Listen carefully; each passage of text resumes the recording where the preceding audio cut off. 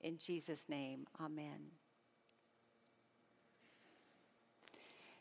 In Luke chapter 3, it only takes 2 verses to give us the whole story of Jesus' baptism. Jesus has emerged from the river Jordan, baptized and blessed and named by the voice of the heavens that speak directly to him. You are my son, the beloved. With you I am well pleased. Thus, the divinity of Jesus as God's Son is established at his baptism. In the subsequent 15 verses, Luke establishes Jesus' human identity by outlining his lineage, beginning with Jesus as the son of Joseph and ending with Jesus as the Son of God. With the knowledge of his identity as beloved and filled with the Holy Spirit, Jesus is led into the wilderness for testing. Hear the reading from the Gospel, chapter 4.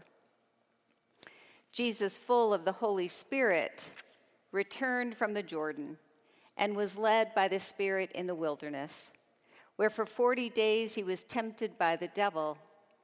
He ate nothing at all during those days, and when they were over, he was famished. The devil said to him, "If you are the Son of God, command this stone to become a loaf of bread." Jesus answered him, "It is written, 'One does not live by bread alone.'" Then the devil led him up and showed him in an instant all the kingdoms of the world. And the devil said to him, "To you I will give their glory and all this authority, for it has been given over to me, and I give it to anyone I please. If you, then, will worship me, it will all be yours." Jesus answered him, "It is written, 'Worship the Lord your God and serve only him.'" Then the devil took him to Jerusalem and placed him on the pinnacle of the temple, saying to him, "If you are the Son of God, throw yourself down from here, for it is written, 'He will command his angels concerning you to protect you, and on their hands they will bear you up, so that you will not dash your foot against the stone.'" Jesus answered him, "It is said, 'Do not put the Lord your God to the test.'" When the devil had finished every test, he departed from him until an opportune time.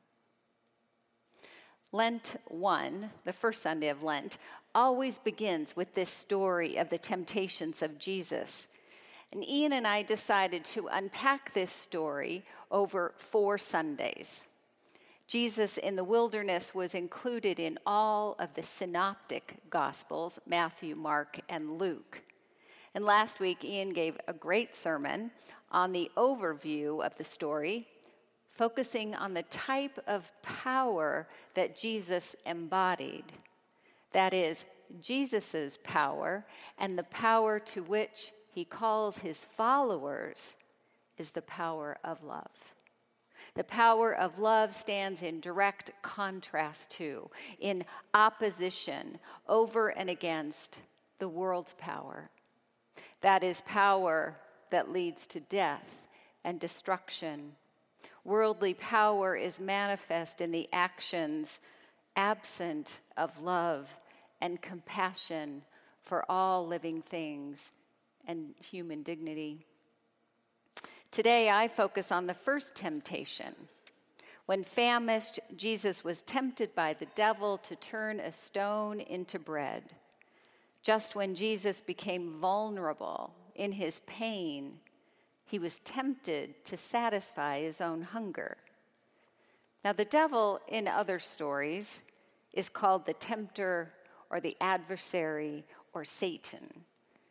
It is that competing voice we all recognize within us that attempts to have us avoid the hard path. The voice that tells us to take the easier way around our convictions and our principles. The tempter is that voice within us that coaxes us to shortcut the time we need to sit with discomfort. The tempter wants us to settle for distractions that keep us from feeling our pain or feeling the pain of others. Lent, though, is about being led into the wilderness of our pain and choosing to stay there. Lent is about willful discomfort. The Spirit led Jesus into the wilderness, and Jesus chose to stay until the Spirit's formation and preparation was complete. Now, there are many metaphors for wilderness in the Scripture: chaos, disorientation, the desert, darkness, and even the belly of a whale. And there are times that we feel our own version of the wilderness. It's in our human nature to want to find the cause or to trace or blame the suffering we're experiencing on something or someone. Now, the wilderness experience might be due to the consequences of our own actions. Or like Jesus, we've been led into the wilderness not by anything we've done or deserved. What we do know is simply true. There are seasons in life when we find ourselves in the wilderness, experiencing loneliness or anxiety or melancholy or depression, isolation, grief, fear, exhaustion, and even despair. In the wilderness, we are forced to face ourselves and look firmly at our version of reality. We are stripped of all the illusions we've constructed. We're stripped of the support systems we have created.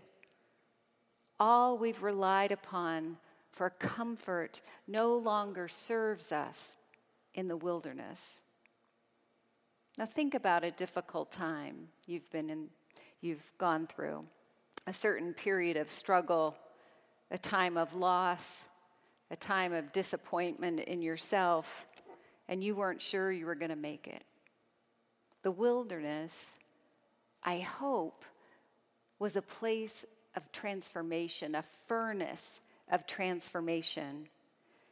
And looking back at that time, I pray that you can now say you grew stronger, that your faith grew deeper, that you are more trusting in God, and that you were changed by your suffering.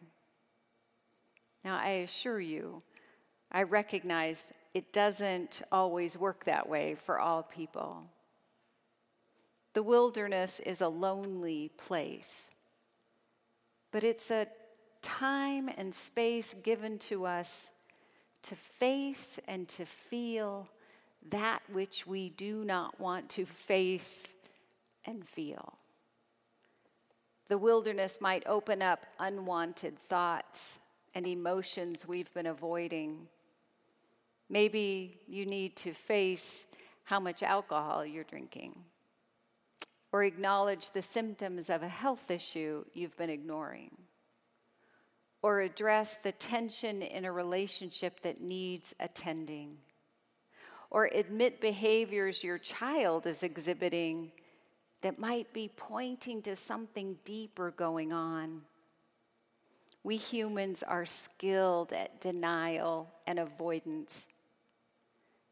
The wilderness creates that uncomfortable space to examine ourselves, our lives, our actions, our motivations. In the wilderness, self-awareness becomes the gift and the task set before us.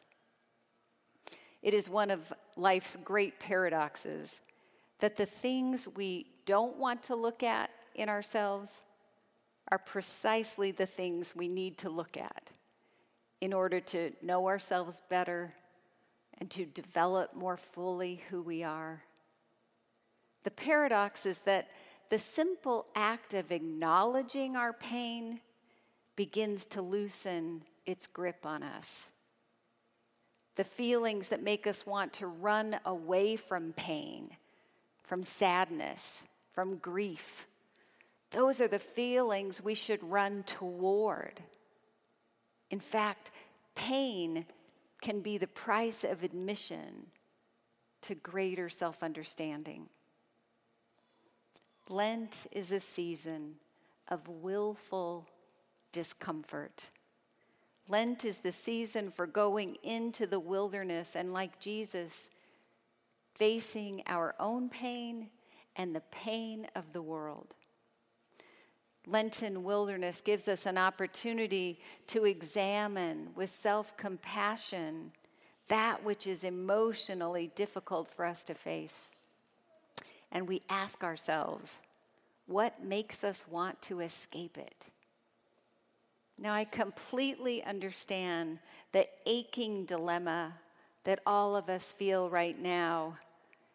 How much bad news in the world can we take in without bruising our own psyches or damaging our health? There is so much pain in the world asking for our attention, demanding our attention. And the 24/7 media coverage makes it difficult to take it all in. We want to run for cover, to climb into our own emotional bunkers, to stay safe until our discomfort ceases. How much can I handle is the question. How will I know when I've hit my limit? Over the past 3 weeks, we've been exposed to incomprehensible suffering in the Ukraine. And I've been particularly drawn into this crisis, I suspect, because I come from a large Ukrainian family. And I feel their pain in a surprisingly visceral way. I'm trying not to talk myself out of feeling what I'm feeling. I'm just trying to feel what I'm feeling and trust that it's what I'm supposed to do right now. I don't want to be rescued from this discomfort and sadness. I'm experiencing a heaviness, like carrying a load of stones. If stones are the weight of suffering, there are only so many stones each of us can carry. And each of us must discern what is ours to carry. It'll not be the same for everyone. Some people seem better equipped to have compassion, to carry compassion without being crushed by it. The Latin word for compassion means to suffer with or to suffer together. And in Greek, it was the term used when Jesus had compassion on the crowds, the hungry crowds. He felt a troubled stirring inside, the text says, a visceral discomfort. Compassion is a word that's easy to roll off the tongue. We want to mean it. But compassion demands something of us. It demands that we enter into others' suffering and to hold it, to sit with it, to sit with the discomfort. And when we're tempted to back away, once we start to feel the pain, we have to just stay in it a little bit longer.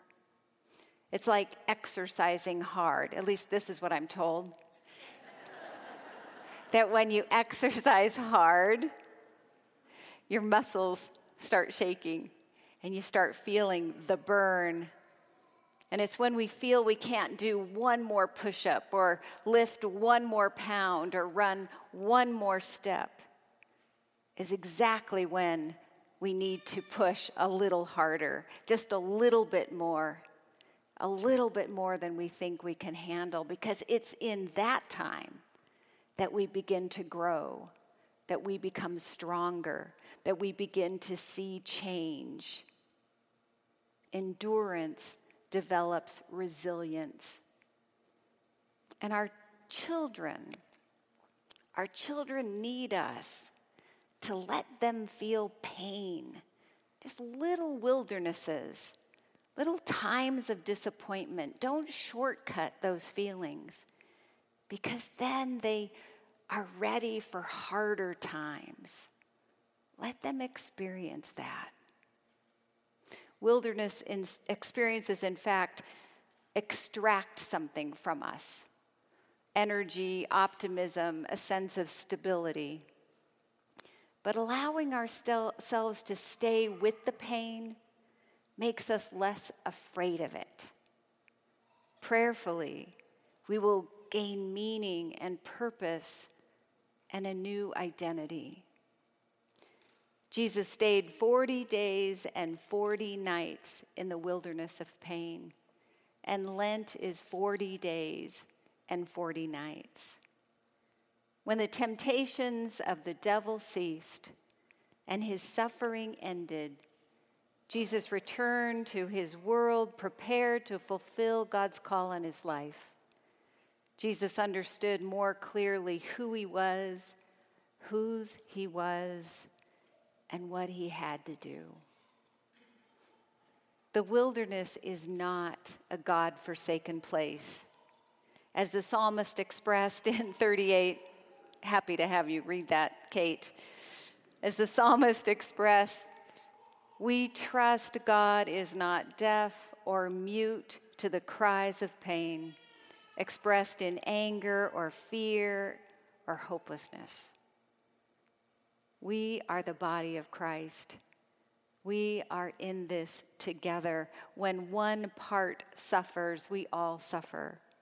And if one part is in pain, the other parts help to bring healing and to carry that pain. May it be so for you. May it be so for us. May it be so for those who are far away. May it be so. Amen.